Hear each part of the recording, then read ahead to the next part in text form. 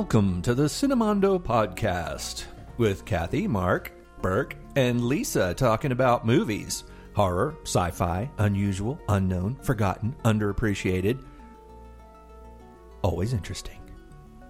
Today, we were thinking about, we have Darwin in the house, our buddy who sometimes barks and makes weird, scary, devil, demonic noises. He's sleeping right now, so we're trying to sneak this podcast past him.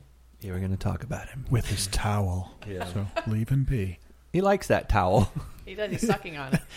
But he's a really great example of a dog that really needed some work, and a lot of people think that you get these dogs from the shelter and they're untrained and you never know their history and you never know what they went through and you never know what they're going to do and you don't trust them and all that kind of stuff. I've heard people talk about dogs from the shelter like that. But the thing is, you don't know that stuff. But here's something that I learned. When we first got Darwin, I used to think sometimes that he and I were never going to get along, that we were just not going to be friends. But you stick with them. And I remember somebody saying there's no bad dogs. And I really believe that now. They learn. They pick up the traits of the people who they live with. They live in the house with you for a while. They start to pick up on your feelings. And it turns out he's very compassionate, very sweet. He's got a good heart, And you just have to work with him sometimes. It's not that scary. It's not that bad. A lot of times it's easy. It's interesting. And Kathy has something to say about dog rescue. I would like to say, yes, dog rescue is a noble cause. And also, I don't think people should ever think animals are just this easy thing you can do. And I also don't think it isn't worth the effort. People just make the effort. It's not that hard. Anyway, so I want to talk about Wounded Paw Project. It's a charity that's headed up by Kristen Beck. She's a retired Navy SEAL. It's basically where they rescue dogs from shelters and they retrain them for service dogs. They help Vietnam vets. They help vets that have PTSD veterans as sort of a comfort dog. So they're trying to increase the availability of these animals so they can donate them to these people for free, because a lot of these people don't have a ton of money for these service dogs. And a lot of insurance doesn't cover, some does. But so they're really trying to amp up their not only rescuing dogs that need rescuing, but also giving them to people who really need them. So I thought that was a really cool charity and project that she's doing. They have a Facebook page. They have a website that she's just starting. It's not really quite up to speed, but you can donate, and you should donate.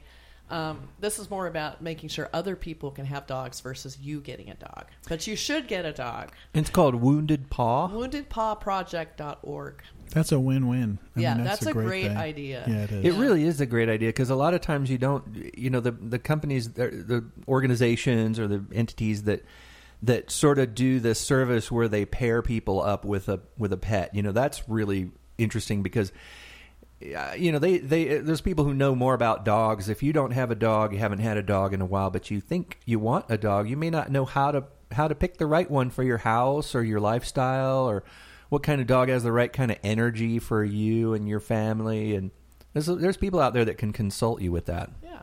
And also, I heard Kristen Beck on Married AF podcast. She did an interview, and this is where I heard about this charity.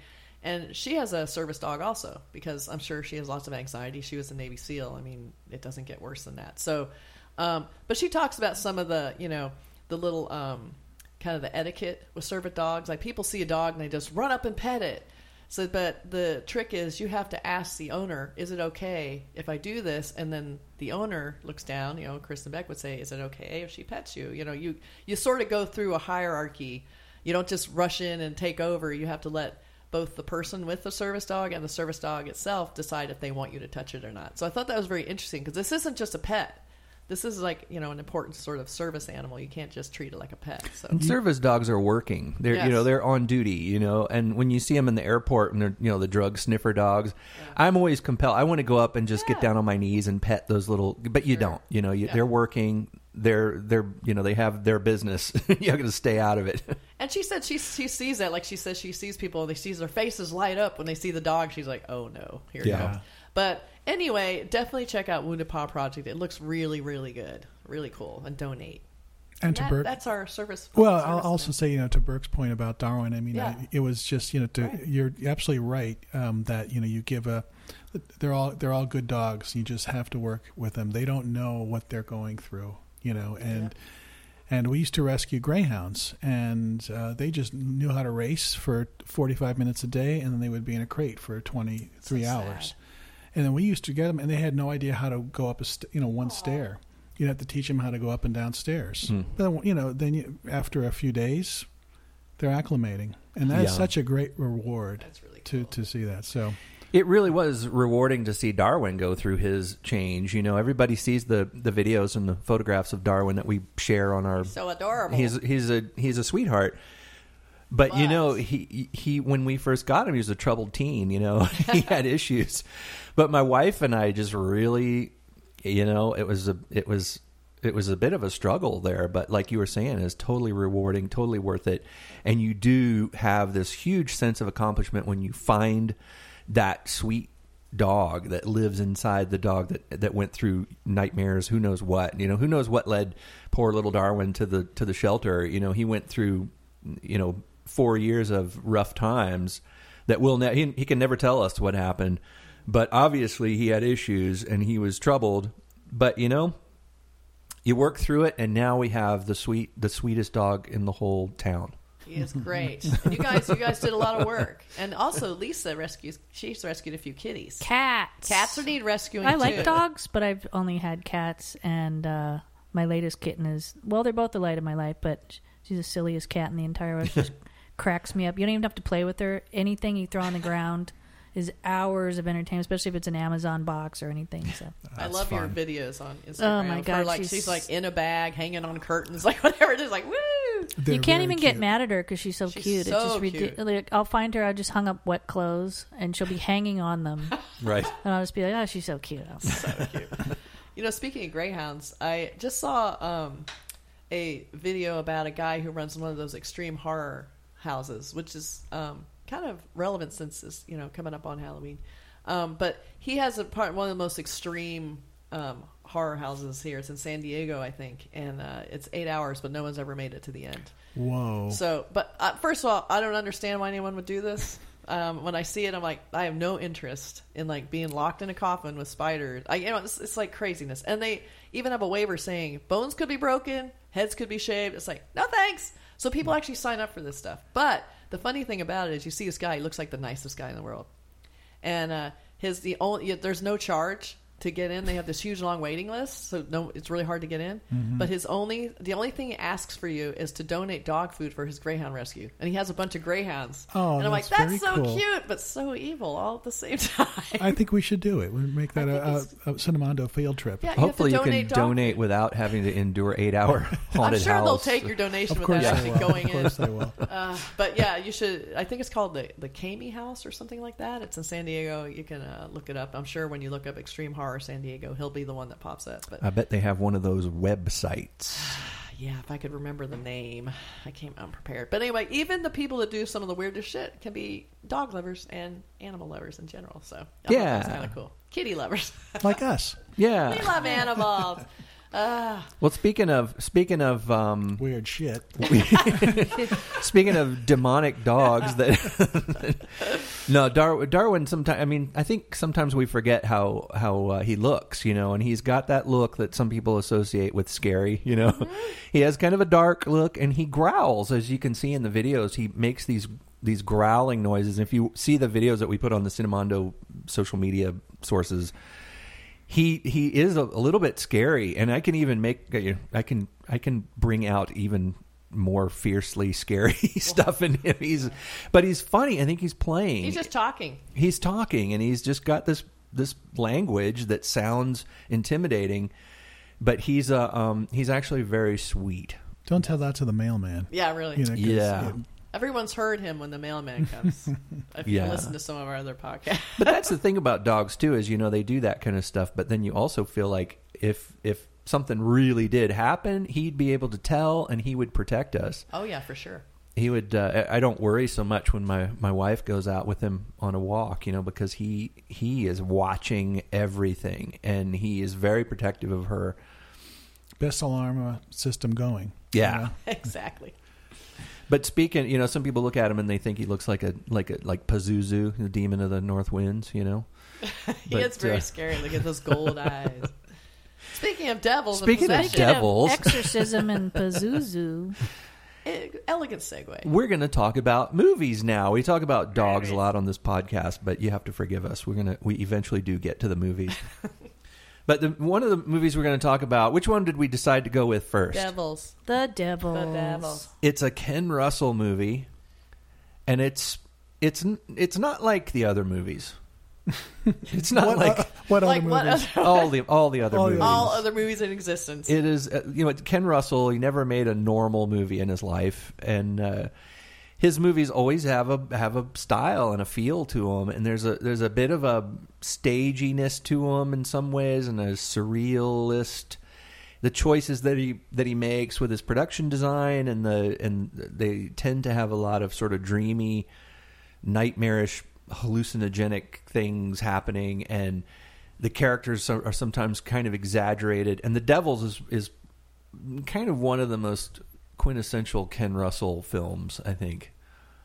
I remember I saw it years ago, like when it first came out. I remember being really traumatized by this movie. Yeah. And it's one of those things where you have in your head what you remember from the movie, and then you see the movie and it's not actually in the movie the way you remember. Right. And I think it's like one of those things, the classic when you close your eyes and your head fills in the blanks. Well, it could have been cut too, Yeah. because this is notorious film for having a lot of cuts made to it, and Major I would say cuts. thankfully, because I did not want to see that scene. I was dreading that scene the whole time I'm watching. Oh, I don't want to see this one. They scene. call it the rape of Christ. right. The scene. Oh, But there's a lot of different versions of this film, and no, I liked that scene. It was the. I liked it too. It was hot. It was. But luckily, Ken Russell was able to see a lot of them. They still, I don't think, have every single second that was cut out. But before he died, which, I don't know, in the last 5 years, he was able to see the movie restored as much as they could. I think it's another 20 minutes added back into the movie from the ones that we've seen Yeah, and I think over and over. there's so much debate. If you go online and look it up and look up these other sources that much more academic than we are about films, people who debate, which minute is missing and from which scene and how this happened. We'll have to ask Jeff McCarty, our guest. Yeah, who he does would know and that he stuff. knows more about this film. Maybe it's one of those treasures everyone's trying to find. Yeah, like frame 47, Yes. But the gist of the film has always been there. I mean, no matter what version you see of it, it's going to be just as harsh, I think, just as heavy. It's very deep. Well, the scene the version that I saw, and this is the first time I saw the movie, was a few weeks ago. Oh, How edited was that version? Do we know? Is that sort of the... I don't know which one did you see the one Yeah. that I pointed you to? Mm-hmm. That's considered a sort of uncut one. Okay. I think that's one of, but I'm not really sure. There's so many other people who know so much more about the different versions of this film, the different edits, cuts, director's cuts, television cuts, or whatever, theatrical cuts, and but anyway, I guess what we should do is just talk about the version, the sort of average version of it, The latest, it's the recent one that hasn't been floating around. First of all, it was out of print for decades because it was so controversial. It was rated X when it came out. It was very parallel to Clockwork Orange in that most people didn't even see it; they just heard about it. I have a copy of it that was one of the only things I could find on DVD is from Korea. It's like a Korean DVD of it, which is has some cuts, and I finally found a longer version. I figure is mostly uncut, but then I told a friend of mine who knows all about such things. I said, "Is this the uncut one? It's this long. It's XXX number of seconds and minutes." And he's like, "No, there's still another version." So Wow. I don't know. But aside from all that, the film is it's a fairly brutal story about religious oppression, and it's got some pretty harsh scenes. It's got Oliver Reed in it. So It's based on the true story, I guess, the rise and fall of that priest. What was his name? Urbain Grandier. Grandier. 17th century Roman Catholic priest. So Yeah. he was kind of famous because he was also, I guess back in the day, it wasn't as strict. He was a super big womanizer. right. And all the women were kind of all in love with him. He was very charismatic. And he was trying to save his town of Loudon from Richelieu from taking it over and making it uber religious. And it's set against the plague. So there's just all kinds of layers of things happening. And he has a lot of sex with a lot of ladies. And Vanessa Redgrave Yeah. plays a nun who I thought she was really crazy good in this. She was Yeah. like a Phenomenal. super repressed nun. She has like Yeah. scoliosis or something where she has a Yeah. Yeah, she's hunchback. deformed Yeah. from birth, and she's obsessed with him. Yeah. And he would never look at her because she's not hot at all. Right. She's a very bizarre character in this, and like in a lot of Ken Russell films, she's like an exaggerated character, Right. and almost what's weird is Oliver Reed, who's normally the one who's the insane character in films. He's actually kind of laid back in this movie in some ways. He's like the person that he's not the insane killer or whatever. He's the guy that you sympathize with in this film.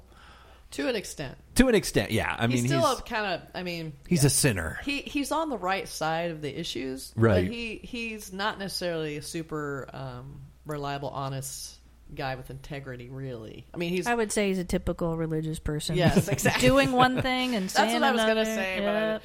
Yes, exactly. But that's kind of what the movie's about. I always like the opening scene of these sycophantic people watching the king, who fancies himself as this actor, and he's in this play where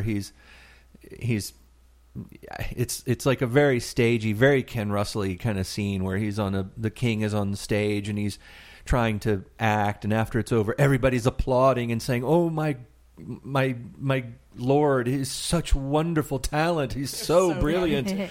And it's really funny. It's actually kind of funny but chilling at the same time. So bad. So basically, it kind of centers around the fact that Louis the 13th, I believe, wants to gain more power. So he's convincing everyone to take down walls, or at least fortifications around the cities that were put there because they want to prevent the Protestants from an uprising. Right. You know, because Catholics hate Protestants. But in the meantime, the governor in this particular town doesn't agree to let them take the walls down. But when that governor dies, then Oliver Reed's character is there. So they have to contend with him. And he's beloved. Yeah, everyone loves him because he's so hot. He's- They always film him in these glowy, he's always coming from a distance, walking toward camera with this sparkle and this glowy effect. It's there's all angels Grandier. singing. And he's And all got the those women are Oliver Reed just- eyes. Yeah, all the women love him. And It was really fun. But that's his downfall. That's sort of like what does him in is resentment, I guess. But he ends up. It's basically he ends up being accused of something and tortured and et cetera, depending on which cut of the film you were watching. But it's a pretty violent movie. It was also considered really blasphemous when it came out. I think a lot of church groups protested this film because that's why it got banned and edited and rated X and all that. But But it's combination. 1634. It's like, come on. It's like, yeah, oh, this would never be happening now where they're having sex out of turn when they're supposed to be celibate. That would never A happen. priest having sex out of marriage. Unbelievable. or not being truthful. Yeah. But it is a pretty intense film, and it's not for the casual Easily viewer. offended. But I remember there was a lot of church groups that protested it, and the people outside the theaters when it came out, and Religious people love protesting movies. yeah, well they used to do it more than they do now. I think they've kind of given up on it now, or there's not that. But did they see Yeah. the protesters see the movie? Or No, it was they just- never seen They the never course. see. Remember Probably Last Temptation not. of Christ? Yes. Never saw it. Wasn't Right. even out yet. They hated it. Hated it. Didn't like it. Well, what's interesting, speaking of The Last Temptation, I remember the very first issue of Cinemondo magazine. That's right. One of the things we did was we went to the opening of Last Temptation of Christ, and we actually saw all the protesters in Atlanta, Georgia, and they were lined up, and they all of their protest posters were made by the same person, it appeared. And it was pretty pathetic. It was like a lot of little ladies who had no idea why they were there, but they took a sign and they got in line and they walked back and forth and said, "This movie, whatever it is, we hate it." Whatever it and is. They kept describing scenes. I remember we were asking them, like, have you seen it? No, but there's a scene in it. And we're like, okay, here we go. And it was stuff that wasn't in the movie. Right. Exactly. They just heard that they were eating the body of Christ, and it was bloody and disgusting, and they're passing meat around. I'm like, that was not in the movie. But then when the Jesus Chainsaw Massacre came, I mean no, was it the one we remember from back then was The Last Temptation of Christ, right? Is that the Martin Scorsese? Yeah. But there was the one recently that was the really, really bloody one. That, in Search of the Mel Historic Gibson. The Mel Gibson one? What was that called? Wasn't the Jesus Chainsaw Massacre? I thought that was the name of it. Yeah. In Search of Historic Jesus? That was basically it. No. But it was that one. I think they liked, right? I don't think they protested that one. They liked that one because they liked him getting all beat up. It was in that language that nobody speaks, so they loved that. Aramaic, was it? It was in Aramaic. Yes, they loved it. Yeah, I can't remember the name. The last brutal gore slasher film. Jesus. How could we all not think of that movie? But what's interesting about The Devils, I think, is that he is falsely accused. Mm-hmm. Because Vanessa Redgraves is so obsessed with him. So the church elders, Richelieu's men, use him as a tool to take down the walls. He married that other woman, so she flips out. Yeah. Because you're a priest, you can't be married. But so he is actually a man who's falsely accused by women. Mm-hmm. Yeah. Yeah. There you go. Very you go. Timely. I can't think of anything. Even though there were plenty of men do some hideous stuff back then, but he's the one who's not actually. I mean, he was, seducing a lot of women, but he wasn't, doing anything terrible to them, like she said. He wasn't doing anything. No. If you were a Protestant priest, that you wouldn't be doing. Exactly. It is a very complicated movie though, because it's not just a simple poor innocent guy. He's not really innocent. He's a complicated character. It's Oliver Reed, so of course he's going to be a complicated character. And it's a Ken Russell movie, so there's going to be all this kind of moral ambiguity in there too. And you really don't. There's really nobody in the film that you really love or really. I mean, the only person that you sympathize with really is Oliver Reed and his, Grandier character, because he's being oppressed. He's being falsely accused and tortured and humiliated in front of all these people who used to worship him. But it's all done. I think the thing is with this film, if it had been a really realistic film, if it had been done really perfectly period realistic, and it would have been almost impossible to deal with it because it's such an ugly story. Right. But the fact that it's sort of surreal, got that Ken Russell edge of dreamlike surrealism. The sets are exaggerated. Those walls, those white walls, they don't look like stone. There was a documentary I saw once about the production designer where he was talking about not looking at historical. You know who it was? It was Derek Jarman. Yeah, exactly. Yeah, the actor. Mm-hmm. And he was talking about not really looking at the way the things really looked back then, but just trying to design an impression of what a wall, this big white, blinding white, shiny wall, and these interiors that were designed for the characters. There's some interiors in the church, like where Vanessa Redgrave goes up to these bars and she's looking out through these bars as Grandier is riding past on his horse, and the room that she's in doesn't even look like it's right angles. It looks like it's made in these kind of weird angles that make her look even more exaggeratedly deformed.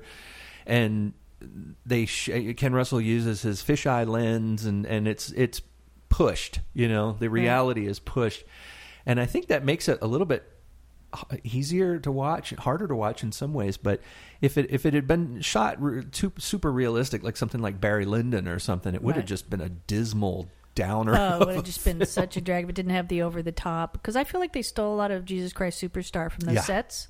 It was like everybody was on stage. It was very theatrical, and the walls. Well, I also, it's funny. Part of the reason the movie's so hard to watch is it's pretty much wall-to-wall torture. Right. Yeah. I mean, whether they're torturing the nuns and then they're torturing him, There's a really hideous childbirth. in the name Yeah. of exorcism. They have Right. the guy, the expert, the guy who comes in, Father Pierre Barre or something like that. He's Right. like the expert, and all he does is like give the nuns enemas. Right. And, they're all freaking out. And then he's also the one who decides he's going to exorcise the nuns, who all go into kind of this frenzy, this big public exorcism. Which, you can see as a religious person, if you were watching this, you'd be like, I'm so offended, because it was, Yeah. I feel like they were really pushing buttons, because they take these nuns out into the woods and they're all taking their clothes off and screaming and yelling. And, he brings this kind of bullshit relic to the party and is like, you are now cleansed. And of course, there's nothing actually there. It's all. Right. So, it's all fake. So they've been basically setting up, like, the Grandier, basically, they just want to take him down so they can take over the city. I mean, it's basically just trying to get him out of the way. So they ride this wave of these accusations because of that. But that sort of behavior, that sort of religious hysteria Yeah. is, I mean, you see that now in certain places when you look at, I've been to churches where people were, where I grew up, where people were just speaking in tongues and throwing themselves around and falling on the ground and ripping at their clothes and frothing at the mouth. And it scared the hell out of me when I was a kid. And I think what Ken Russell with this film was just trying to show that whole religious hysteria that some people can get themselves into when their emotions are so overdriven by these religious ideas that they live with and that are pounded into them. And they're, you cross that with a pretty traumatized life and these, other people going into these, these people in hysteria. And then a lot of people just look at it and they go, okay, I'm going to do that too. I'm going to fall down and I'm going to start speaking in tongues too. And it spreads. And the idea of the book that this is based on is the idea that this is like one of those mental illnesses or a hysteria that spreads sort of like a disease where it goes from one person to another person, and pretty soon there's 10 people who are all speaking in tongues and rolling around on the floor in this religious hysteria. Mm-hmm. And it's kind of, once you get people who do that, and you can sort of induce that in your flock, you can pretty much get them to do whatever you want or believe whatever you want them to believe. And that it seems like the only one not falling for it was actually Grandier. It seems like everyone else was in the thrall of this insanity. Like he understood what he what came was back happening. and was like, what? So, he was out of town at the time of the exorcism. He comes back into town. He gets arrested. So now they're getting what they want because they have all these crazy accusations. Right. So really, Vanessa Redgrave's character basically sets all this stuff in motion because they torture her too. Yeah. And they torture her, they force her, and she's, of course, incredibly jealous and just out of her mind about it. So she's, angry at him. So she wants to kind of bring him down. I don't think she necessarily intended this, but they sort of brought out the worst of her in that. And it's that whole thing, too, you see in a lot of movies, a lot of film noir, a lot of horror films, I guess, where a character says something that they don't realize the implications of what they just said.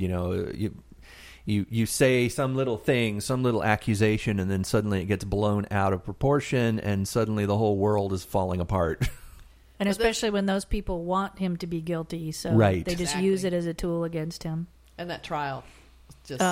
So then you have then it starts coming down to the end where this is stuff that I found the hardest to watch. Yeah. This is the stuff I remembered, even though I think the scene I remember must have been cut or else I embellished it in my head. But yeah, when he goes through that stupid mock trial, which is the biggest joke in the world, and then they're like shaving his head and they're strapping him down, torturing him. It was just like, well, Oliver Reed is such a phenomenal actor. He's so phenomenally good. He is so into that part that when he's being tortured, you really the thing that's so effective about it is that he is such an actor that you see the pain and the suffering and the humiliation and the degradation that he's going through, and I get it looks like they really shaved his head and his eyebrows and everything, and then the makeup that they put on him to make it look like he'd been beaten up is so realistic and just heartbreaking. Well, I love when you're looking at it. First, he's still very arrogant and proud because he thinks he can pull this off because he knows this is bogus. But then you can see him sort of starting to cave a little bit because he realizes like this is way beyond his control and this is what they're going to do and he can't stop them, and he starts getting really scared. And it's such great acting to see that transformation of like, he's all haughty and like, yeah, whatever, being real cocky, and all of a sudden it's kind of going, oh crap, this isn't this is gonna happen. So they want to burn him at the stake. Ugh. That's what you do with heretics, is you burn them. You burn them. But it's funny, the scene I remember that's not in there. Of course, there's a little bit of the scene where they want to pull like a Misery on him, where they strap the wood planks to his legs to keep them straight, and then they take a sledgehammer and they just break the shit out of his legs. Yeah. They basically crush them. I remember that. So in the movie I saw, in the version I saw, they didn't show a lot of that. I mean, they showed it, but I remember specifically the scene that still haunts my dreams. It's so bad. Where they're taking him, they're dragging him along so he can feel all the pain in his legs. I just remember these little crumpled up, shrivelly legs and these wood things. It's just unspeakable to me to seeing that. 'Cause you see this, Oliver Reed's this big, proud guy. Then here he is with these little shriveled up, bloody legs. Oh my God! I just haunts me. But they didn't actually see that in the version I saw. I have that in my head. They just showed the actual crushing of the legs without a lot of close-ups. Thank God. And then they burn him at the stake. Well, a few things they have the guy who was going to suffocate him with the noose. Right. He says to give But unfortunately, it doesn't work, and he's still alive because he was sabotaged. So someone had cut the rope. So all of a sudden, as he's lighting the fire, he goes to pull the noose, and it seems like the executioner really didn't want to be part of the torture, so he was going to help the guy out. And then also at that point, he was convincing the main guy that he was innocent. So there's this weird confliction going on. It sounds like such a brutal movie, but it is a brutal movie. It's pretty brutal. And then they burn him at the stake. This long, drawn out. Oh, just so hard to watch.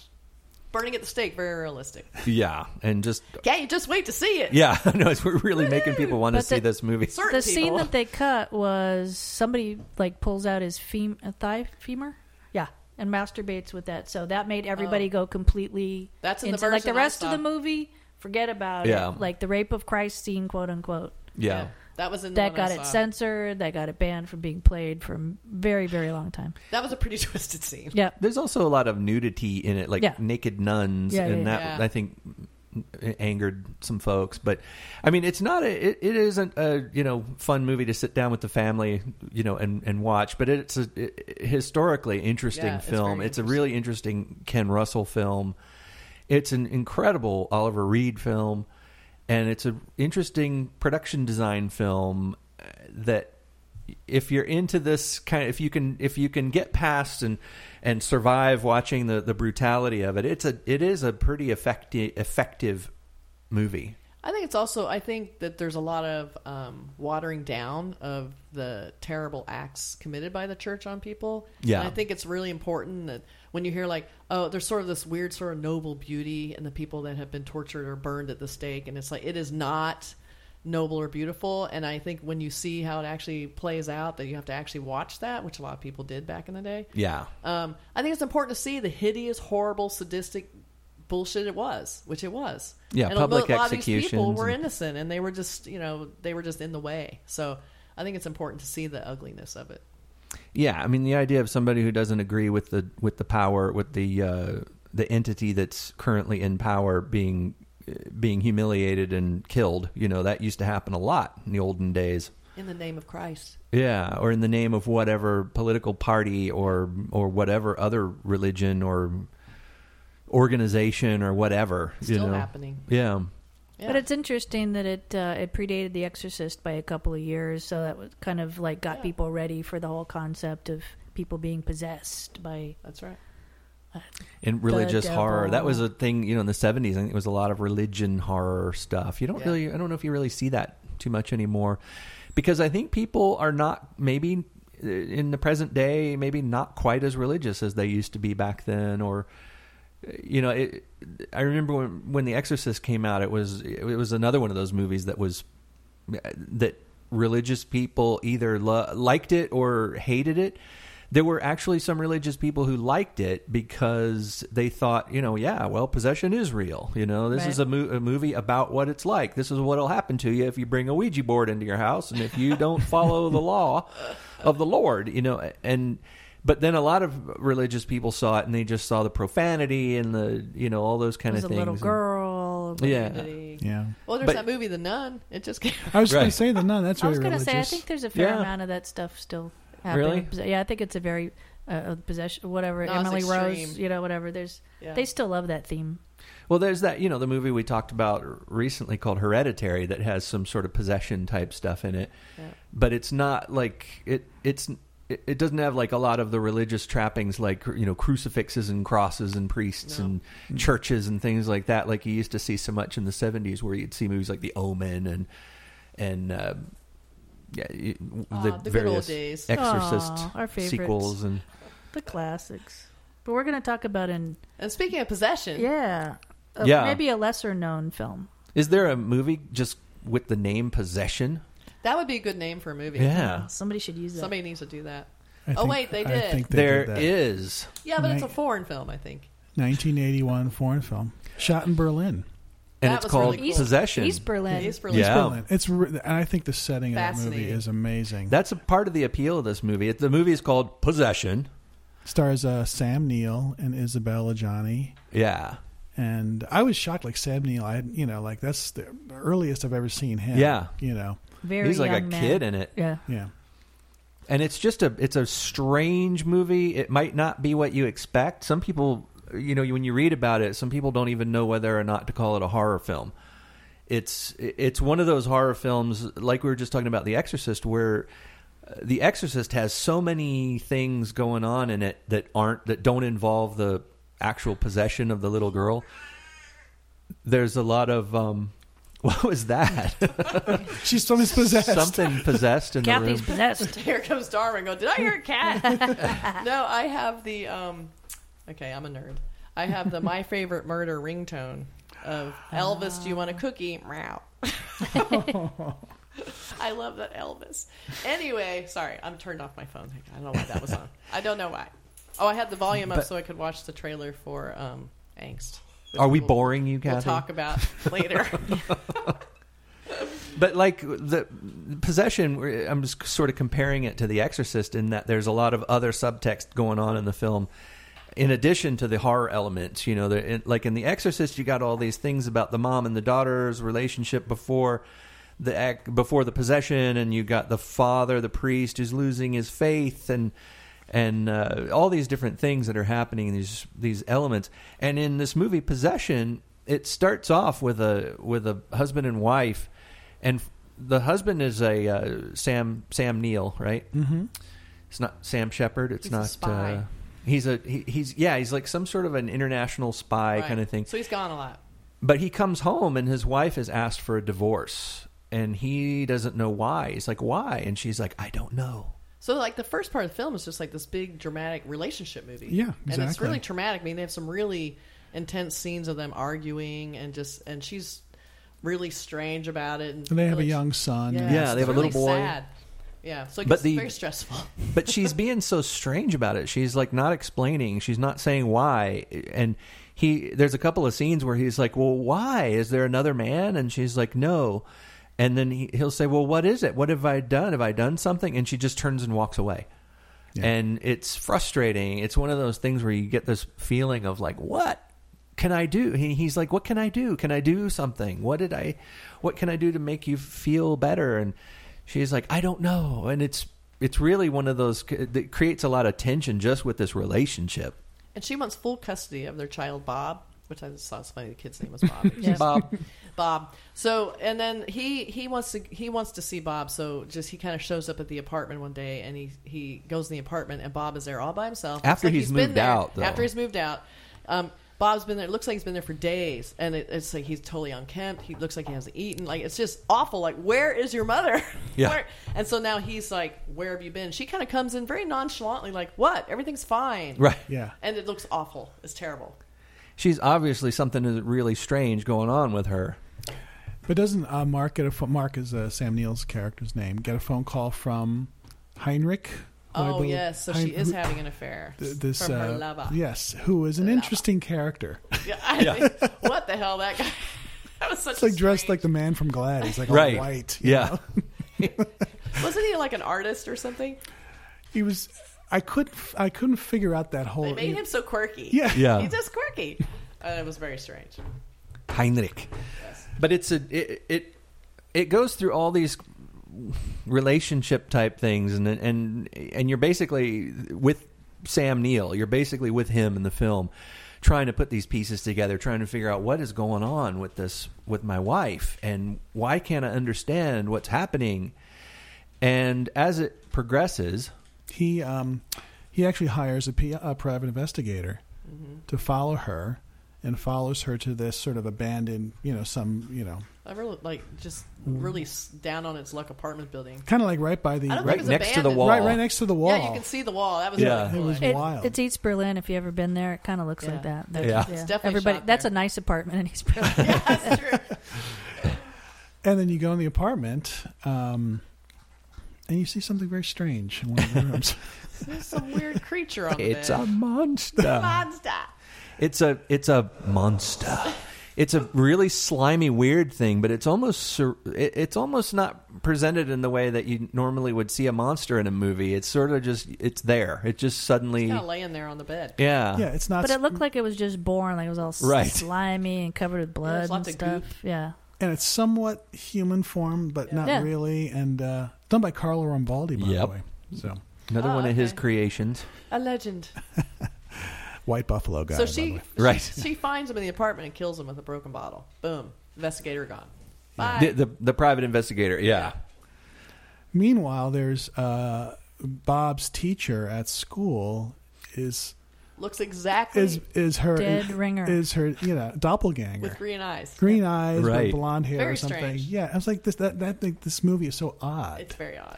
It's got surrealism to it, sort of like a Buñuel film, like these things that I don't know if they're meant to mean something or if they're just meant to be disorienting. Like, is the fact that she looks just like his wife, is that meaningful, or is it just supposed to put you on edge in the film? Well, there's a lot of things like that. Like you see Yeah. that electric knife, which Yeah. everybody had in the 70s, Right. cutting up the London Your turkey broil, knife. and you go, I know they're going to do something with that knife, Right. If you take out a turkey knife, you got to use it. I know it's an electric knife fight. Right. And they both she cuts herself, and then he cuts himself. It was very. It was like, what is this? It's a very odd film. It will defy all your expectations. There's I mean, all kinds of things going on different levels, but I hadn't watched this movie in yeah. 5 or 6 years. I stole a hefty chunk of it for a documentary that I was making that'll never come out. But anyway, That should come I out. think the word possession is more like her being possessed, that he's her property, because he does slap the piss out of her. Yeah, Yeah. like that double Like it's a meaning. normal thing Yes. to do. Like, you're acting weird, so I get to beat you up Right. and stuff. Yeah, he hits her. So with it's that. almost like he wants her followed and everything because his property is like turned on him. Yeah, that's a really good point. Actually. Yeah, that is a definite meaning of that title too. But there's a notorious scene in this film that a lot of people talk about, and you can actually see this very scene on YouTube if you look it up. But it's a scene that's sort of famous in certain circles, people that like films that are really outrageous and weird. This movie's got kind of a cult following. But there's a scene where Isabella Johnny is walking through the subway. I think she's just underground, and she's by herself walking through the subway. Totally empty subway. It's just like strange. Yeah. The middle of the night, wasn't it? Oh, it was in the middle of the Was night? it? Okay. I don't know if it was. It seems like it. There's something. There's no other people, and it just seems like one of those times in the middle of the night when you're in the subway by yourself, and everything seems weird. But she does this. I don't even know how to describe what she does in this scene. Yeah, like nervous breakdown, like complete, like It's a freak she out. She starts like writhing and falling against the walls and screaming and freaking out. And it's just the camera doesn't leave her. Long scene. It's an amazing job of acting. Yeah. To me, it's like, whoa. How she Yeah. stayed in that. Yeah. It's absolutely, completely, 1,000% overblown and overdone in. Like we were talking about other scenes in movies where you think it's gotten as bad as it's going to get, but then it gets 20% more weird, and then 50%, and then 1,000% more weird. It's like it just goes on and on and on. And Well, she has a breakdown, and then she finally culminates in the end like this horrible, visceral kind of miscarriage, right, where she kind of squats down and all this stuff starts coming Yeah. out. It's Right. oozing all kinds of And stuff. it was something Like, she's beyond a like- miscarriage. Blood's coming out of her neck. I mean, Yeah. it's like Yeah, all everywhere. kinds of DNA's just It was coming off of black. her. And you was also gross. get the impression with that scene, or I did anyway, that they probably just stole that location. I have a feeling it was just her and the filmmaker holding the Right. camera. Yeah, it had that feel to it. Just the two of them down there Right. in the subway, and maybe another person, But it wasn't. I don't get the impression that there was a whole film crew in on that thing, especially for her sake, having to do a scene like that. And it seems like it was probably shot at 3:00 in the morning Yeah. after a few drinks, maybe, or whatever. And It was one take. So In one take, yeah. I think there might have been Close one. to it. It might have been one edit. yeah, But Maybe to the miscarriage scene. and she has like groceries and she's throwing Yeah. the milk is. It was just right. It's milk all Yeah, over she the starts by place. just beating the walls with milk jugs and just goes from there. And I like her line to him when she's recounting this story to her husband. She says she miscarried Sister Faith, and what was left was Sister Chance. Yeah. So, like, what is that? Is it worth our time to try to interpret it, or is it just No. to disorient us? I think it's just there to distract us from what ultimately is another famous scene from the film. Yeah. Well, there's a lot. Just it was shot very interestingly. Like that first scene where he's being interviewed in that huge room by those 4 or 5 guys. Yeah. And the camera just does like two 360s, Yeah. and it's interesting. It's just like, okay, this movie is. And they're talking about the Little- subject. It's a little showy, but that's okay. It's Yeah. a little De Palma-esque, but Yeah. that's okay. Yeah, you know. that's true. It was. You know. And the last line in that was one of the guys, "Does the subject still wear pink socks?" or something like that, right? Yeah, at the end of the movie, there's a guy with pink socks Yeah. running up the stairs. You know, See, it mattered. Yeah. There was a guy with pink socks. it wasn't like the coyote in the beginning of. Yeah. Yeah. Another movie. But they don't really try to have her exercise. They don't call, it doesn't have all the memes of And they don't even like really talk about religion or demons. No, or it doesn't have anything. anything at all. I mean, there's a really cool demon scene, which I won't spoil yet, but It's a small movie with just a small amount of Yeah. characters. You know. Yeah. And It's she said it took her years to get over making it. She said it Really? traumatized her. Oh. Yeah. Well, it was probably a lot of work, and Yeah. you think about the idea of her character in that, it's emotion. I mean, she is never normal in that film. She's on the edge Right. emotionally throughout the whole film, and actors, that's exhausting. I've seen actors who are doing, I've been on set where actors have to play somebody who's in an emotionally exaggerated state. And it's not like actors can just walk on the stage and flip a switch and suddenly be possessed of this intensity. They have to sort of put themselves there. Like, I've been on set with actors who will punch themselves in the face and run in place and punch the walls and slap their own face over and over and over and try to work themselves up. And I imagine she did that throughout Yeah. this whole film, because she looks haunted. She is definitely hysterical. Like Yeah. she's crying or being hit or something. Add to the fact that she has to play this other character that's much more calmer and Right. more Right. normal, Yeah, more yeah. relaxed. So she's just, she's playing 2 characters too. Yeah. So she deserved. I think she won best actress at the Cannes Film Festival or something like Best that. possessed person. Yeah. And this was another film where they cut probably like a half an hour. It's Right. only been restored the last 5 years where they actually... Because I'll tell you, the other one was a stinker. I really didn't like the movie at all until I saw the long one. I was like, oh, now... It's not like it makes perfect sense, but it's such a better film when they that's added the interesting. controversial stuff back They in. they cut 20 minutes. Like that's I said, amazing. that's a to lot. Me. That's a lot. lot. That is a lot. I mean, They're Yeah. trying to protect us. Yes, Right. right. Thank you, whoever. So then they have the other great scene, which I talk about. Heinrich goes to Anna's apartment to Oh, yeah. see her. He sees the creature, and then he's going, what? Then he goes in the kitchen and finds a refrigerator full of body parts. Right. So he's kind of like, what? So he calls Mark to come over, because Right. Mark's at a bar down the street, I guess. So I guess they're friends now? And Mark is Sam Neill, right? Yes. Yeah. The husband. So Mark comes in. Heinrich, this actor does the weirdest performance. Like, Yeah. I could not figure. He's like kind of dancing and bouncing off the walls and talking about how traumatized he is. This weird writhing around. Like, is everyone getting possessed? Yeah. What is happening? It was really weird. So he's trying to convince Mark that there's stuff going on, but he was just being really weird about it. Yeah, I don't know if I would listen to him if he was acting that way. Well, both of the movies we're talking about are surreal. They're kind Yeah. of they have that edge of that kind of not kind of, but like very surreal edge to them.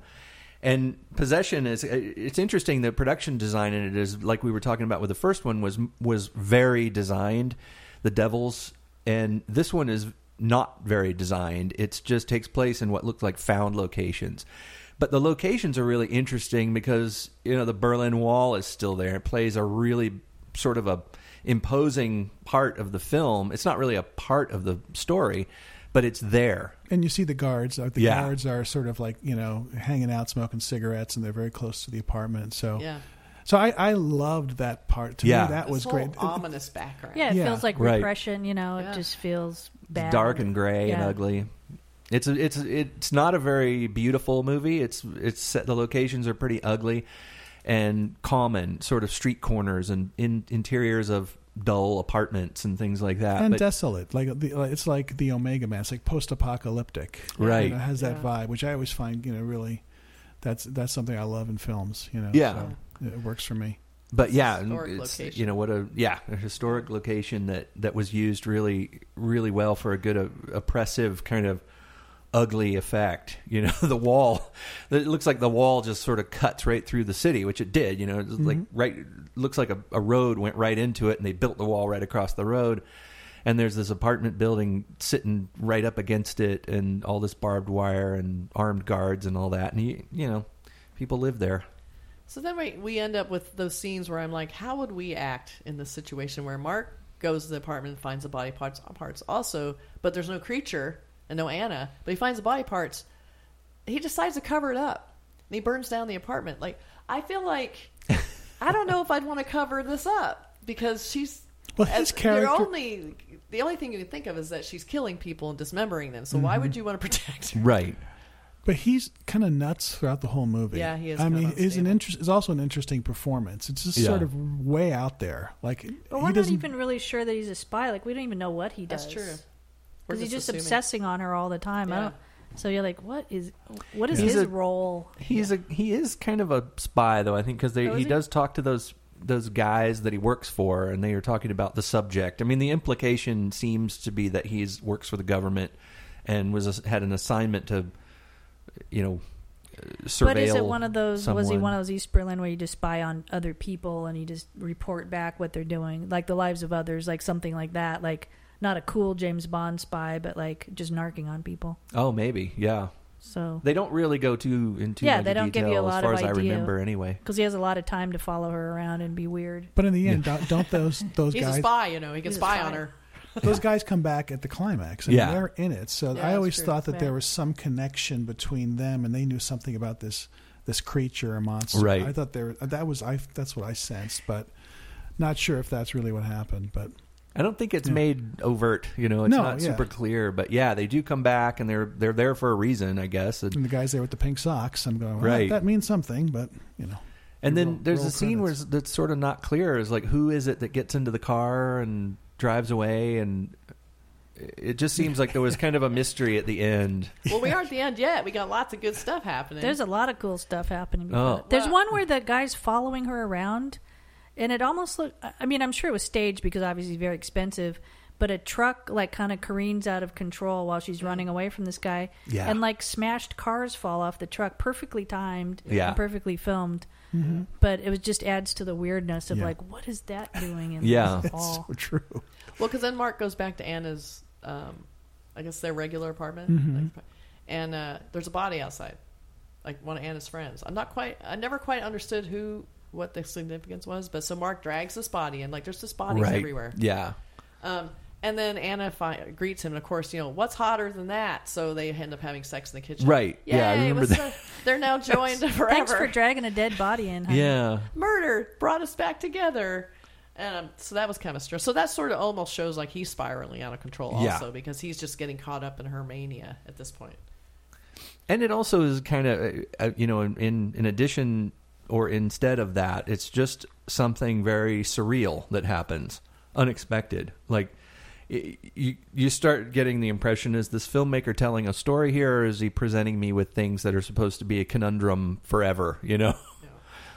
So there's, I guess, so I think the person getting in the car was Anna. Like, Mark is kind of ushering her away at this point, trying to save her, because I think the cops are kind of starting to close in. Okay. So he stages a distraction so she can get away. Right. But so now the police are after them. I'm not quite see how did we get to the scene. Let's see. So Oh, you know, we're all like, no, because I'm we're trying all to shell shocked from this film. Sorry, yeah. it's just like we're all like, what? It was that other woman who was sort of friends with Mark and sort of helped take care of the son. Yeah. Right. She's the one That was murdered. Who was murdered and Okay. found outside, right? And so I never understood Margie. Right.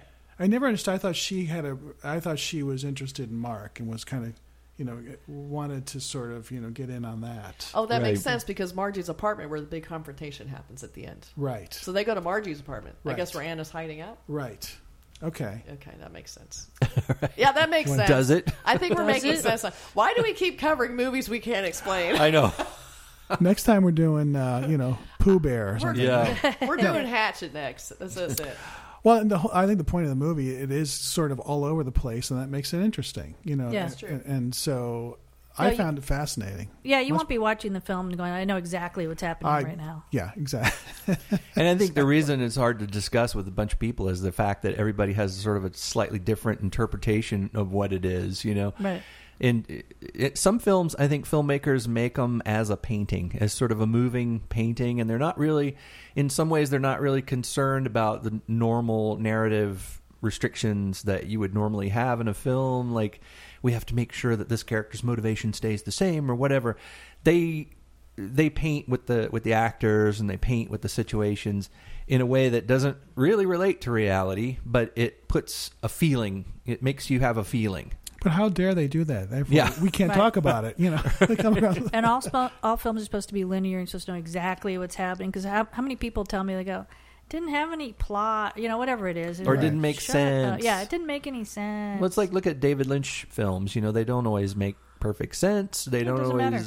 But you're watching it and you enjoy it because what you're experiencing is something other than what you normally see in a movie. You see Right. narratives that make sense and motivations. You kind of think ahead and you think, oh, okay, well, she's the bad person. She's Right. going to do this, and he's the one that's the killer. And it's all these things that are sort of common in films, and you have a language that you understand, and you watch the film, and it stays within those parameters. But then somebody like David Lynch or Ken Russell or the creators of Possession, they take a different approach to using film as a medium to tell, not necessarily to tell a story, but to show you something, Right. Feel something. to experience something. And you Well, like when then we have speaking of weird feelings, then have the scene where Mark finds Anna with her new lover, who is this big weird creature having sex with her. Right. Big weird tentacly. So that's one of those I scenes like you're to like, think it's a devil myself. That's what I. well, like it to ends think up that thing looks just like him, like it's Yeah. his doppelganger, That- right? Right, So right. it kind of evolved into him. Is that yeah, Yeah. it turns it forms itself into him. so? Then So he's watching her having sex with a really weird version of himself. really weird version, and the police come in Unformed. and shoot everyone. And the doppelganger gets away, so everyone dies. And then here is the doppelganger alone with Bob now. He's the new dad. Right. Right. And then the green-eyed double woman, they're now the new parents. Who could be also another doppelganger. doppelganger? Yes. That's what makes you think. I think That's- at the end you're like, basically these were grown or something. Yeah. Like they were. Yeah. Kind of like a pod people. But it's like they took the flawed humans and replaced. They've been replaced. They're probably going to be better parents. I Probably, yeah. think. You know, They couldn't be worse parents than those. That's true. So But they're Bob- very flat. They're very like pod people, Yeah. like they live people or whatever. Right. Who knows So what they're Bob going has to do parents. or take over the world or whatever.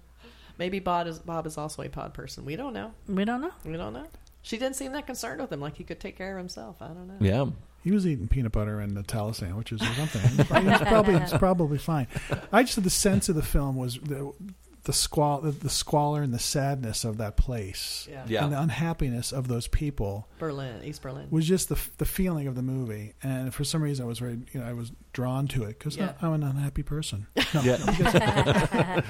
I wish they'd put the wall back. I love Let's build movies the about wall. unhappiness. It's unhappy. But yeah, I think it is almost more like almost impressionistic. Like you have all these things happening to all these unhappy people, and you feel like it's almost an allegory again, sort of like other movies where it's not necessarily literally pod people and monsters. I feel like it's almost more a manifestation of this misery of this East German, Right. Yeah. repression. Yeah, there's any number of levels, but it's not. Yeah. It's not a religious possession. No, like it's not. the typical thing that you would think it would be.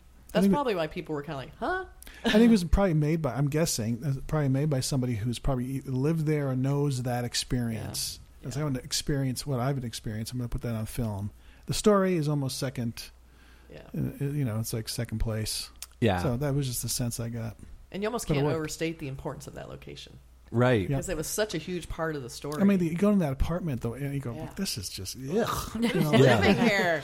Yeah. It's just, it seems, when I think back on this film, the look of it, everything just seemed overcast and gray and dark. And the way the shots were composed, I think they were a little bit skewed in some ways, like a little bit, you know, a lot of filmmakers use that technique where you, it's not necessarily as obvious as like a Dutch angle, but where you frame things in a way that puts them just a little bit wrong, to where you're like somebody's just a little bit too far to the left, or there's something breaking, something in the foreground that's hiding a part of a person's face or something. It puts you ill at ease a little bit when you're watching these stories. And this film really had that feel for me, where it wasn't beautifully shot, it wasn't beautifully composed. It was composed in a way that sort of put you on the edge. Without really realizing why you're feeling this way. Mm-hmm. You think I like agree. people listening to this podcast are a little on edge after hearing us try to explain it?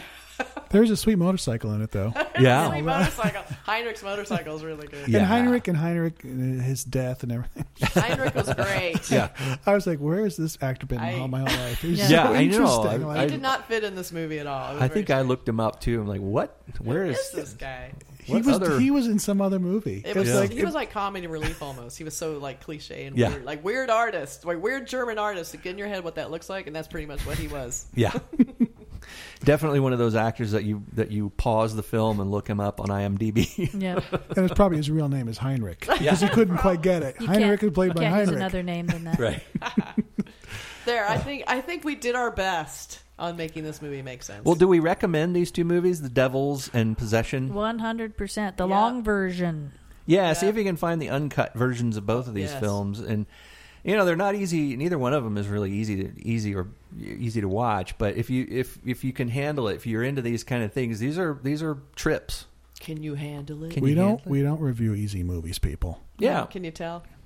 Well, it says in the introduction that we review unusual, unknown, forgotten, underappreciated, Always interesting. always interesting, These were interesting. And unappealing. and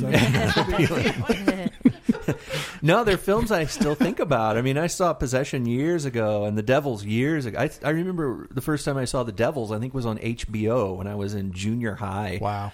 And you know, on the TV in my room when I was a kid, and it was like, I think I had already seen Tommy, Ken Russell's Oh, Tommy. So I loved it. You know, I remember really, because I'd already liked the Who and all that, and the movie Darwin's crawling into was like the first music video, really. You know, it was a big music video, and it was so bizarre and strange. So when I saw The Devils was directed by this same guy that did Tommy, I watched it, and it was like, whoa, wait a minute. I'm too young for this. Yeah, it's like what? But you know, I What always happened to think Pinball Wizard? Yeah. you used to be such a fun filmmaker. What happened? I know you used to make such fun movies like The Devils, and now you're making Tommy. Right. But I always think it's worth supporting movies that are really unique and special, and even if they're not necessarily easy movies, you know, it may not be like fun slasher movie or something, but it's definitely unique, and you'll see something you haven't seen before, and I think that's always worthwhile when you're talking about this kind of genre. Yeah. Yeah, you should always support filmmakers that are doing something challenging, Exactly. because it's so hard to get funding. Even people we love, David Lynch, John Carpenter, they can't make movies anymore. Right. Nobody give Yeah. John Waters $1 to make a film. They're like, Right. Yeah. it's got to be a blockbuster, or else we don't want it. Right. Well, that's the thing I hear. This is one thing I've said before on the podcast, is I hear so many people saying, I wish these people who make movies, I wish the Hollywood would make movies that aren't the same thing, the cookie cutter, Yeah. blah, blah. And then, sadly, when somebody does go outside of the cookie cutter, like with Mother, Hereditary or Mother. yeah, or Hereditary, people reject it. They're like, I didn't like it because it wasn't like the other ones. Yeah. It It wasn't was easy, like stuff I'm used to seeing all the time. like I wanted this instead of that. Come And- on, people, challenge yourselves. But luckily, there are some distributors out there, like Yeah. A24, that are willing Blumhouse. to produce those movies. Legion. And so they're there. Whether Yeah. those people want to see them or not, hey, whatever. Yeah. You know. Well, the more you go see them, if people are complaining about the cookie cutter, superhero movies and stuff, they just need to go see these movies and support them. That's right. So Yeah. Darwin's coming over. He's like, "That's enough, you guys. I know. You guys have Can I blabbed watch enough." a movie about a dog? Tails hitting the table. He's jumping on us. He's Let's like, not watch "Feed Old me." Yeller. I hate that movie. We Maybe will he never just needs watch to go that. outside. Yeah. It's potty time. It's party time. All right, so we have to let Darwin out, so we'll have Yep. to go. Okay. Well, we'll leave everybody with recommendations Yep. for a couple of really kind of harsh movies, but movies that we like. We just like them. Darwin And they're also- great when the holidays are coming up. Thanksgiving. Yeah, Yeah. watch them for Christmas. Be very, very Show them cheery. to the family. Yeah. Especially Invite family everybody. you don't like in-laws. Make sure they watch it with you. That- I like my in-laws, by the way. I do too. No comment. Me too. All right. Bye, guys. All right, See ya. friends. Visit us on social medias Social media. Goodbye, friendos. and the internets and whatnot. Twitter, We're all over the place. Facebook. Twitter, all those usual Facebook, places. AOL. Cinemonopodcast.com. Yeah. All right. GeoCities and stuff. All right. Radio Public. Mic All drop. Stitcher. All those. Okay. See ya. Thanks. Bye. Thanks for listening. Cinemondo signing out.